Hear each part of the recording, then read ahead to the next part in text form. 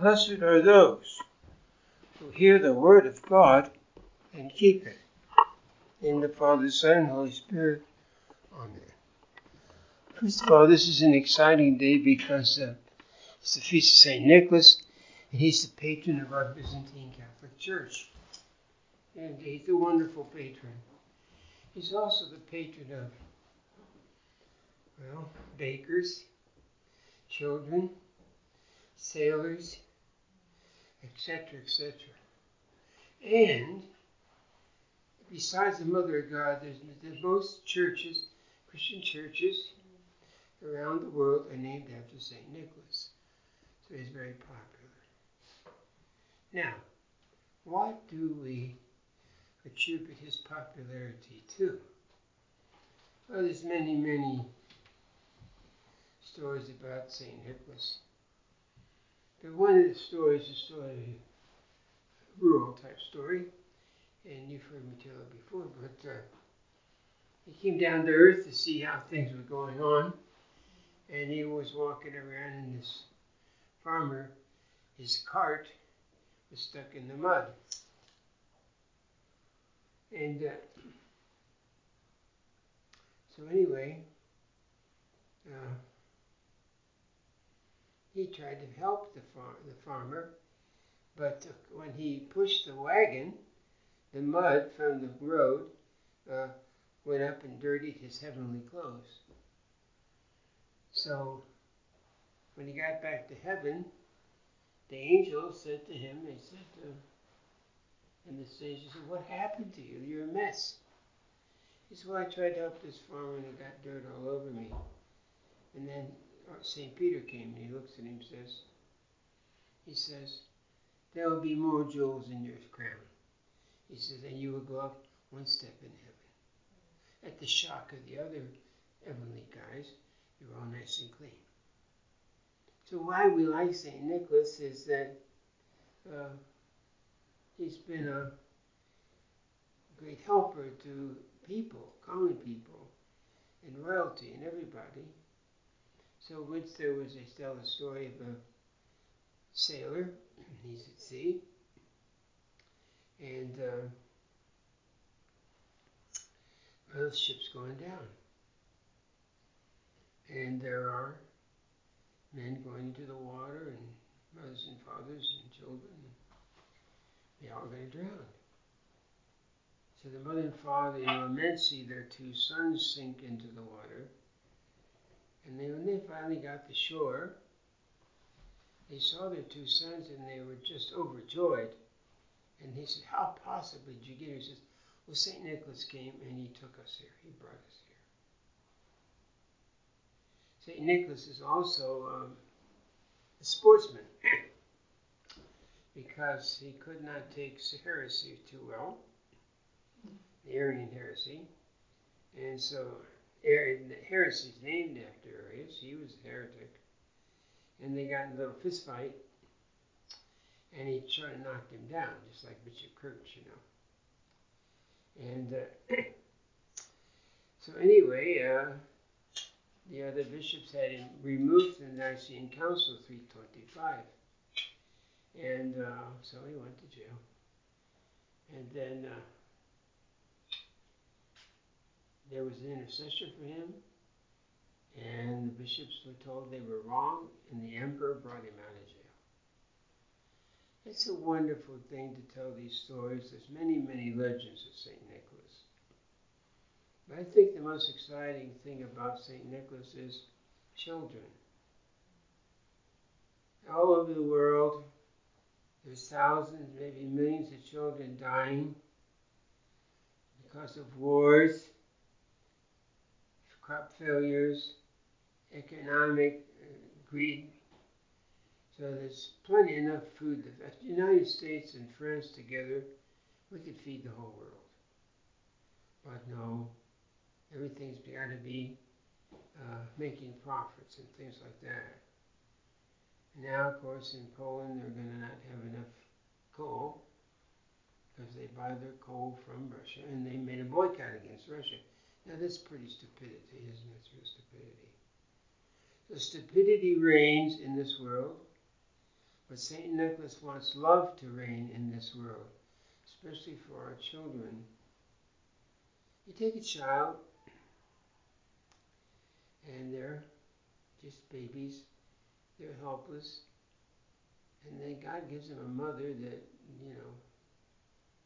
she would die for them. Mothers are a precious gift from God. And the child grows, and he's watched, and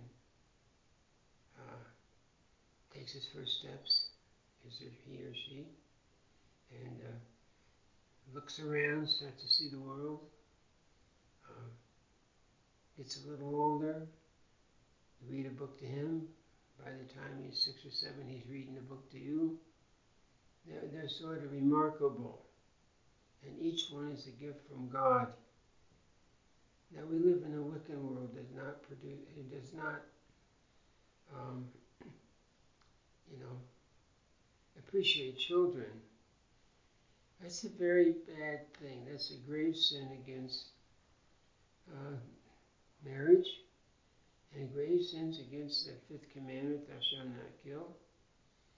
And it's a grave sin to the whole world because we need our children.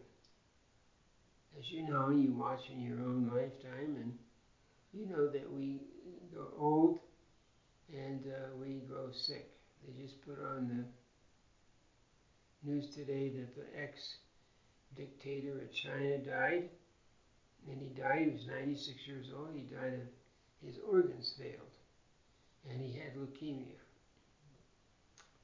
He was a very powerful man in his day.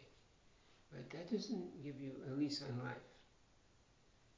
What gives you a lease on life is joy, peace, and love. Joy is well, Nicholas had it, loving the children and celebrating his feast day. Peace in your heart, that we have the freedom to still celebrate our feast days. Then joy, which feast days bring to us. I couldn't imagine a world without feast days. I thought about that at one time. I was getting older. And of course, in our church, we have 24 major feast days and God knows how many saints days. And there's many, many saints. And saints appear because that means that the church is doing her duty of forming saints and bringing them into the world and populating heaven, where they're eventually going. These saints, like St. Nicholas, they have a conscience and they know right from wrong. This morning I was reading about the 10 Commandments, a little bit, not much. It says it's nice to know the 10 Commandments, but it's more important to observe them in detail. What exactly is contained in the exegesis of those commandments? I remember in seminary I spent a lot of time on the 10 Commandments and exegeting a lot of things in the Bible. I mean, ad nauseum. And in moral theology, they could find more sins in the breaking of one commandment can you imagine. It was against love. It was against faith. It was a sacrilege to God. It also was destroying your soul. And when you break that commandment, you have the possibility to go into hell. But they added them up there. Each one, they had each added up there. How many? So I thought to myself, well, is there a possibility for, do we know all the ways to break the commandments? Or are we doing things unknowingly? Of course, we're not guilty for that. But we are guilty if we are malicious and we abuse our neighbor and children and people who are ill, especially senior citizens. And you remember, you youngsters, not anybody's too young here, but anyway,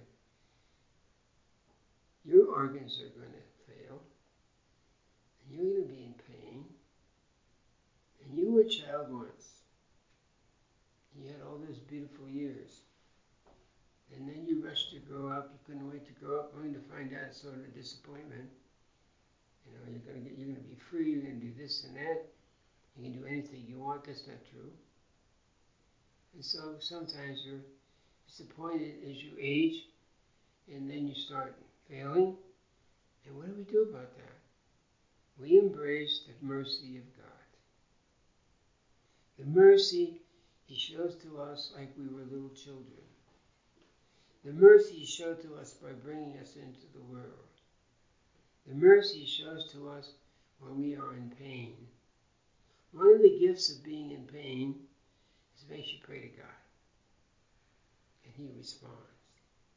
Gift of your suffering, your birth, your being a child, your growing up, being responsible in the church, loving God, and God loving you will bring you to the gates of heaven.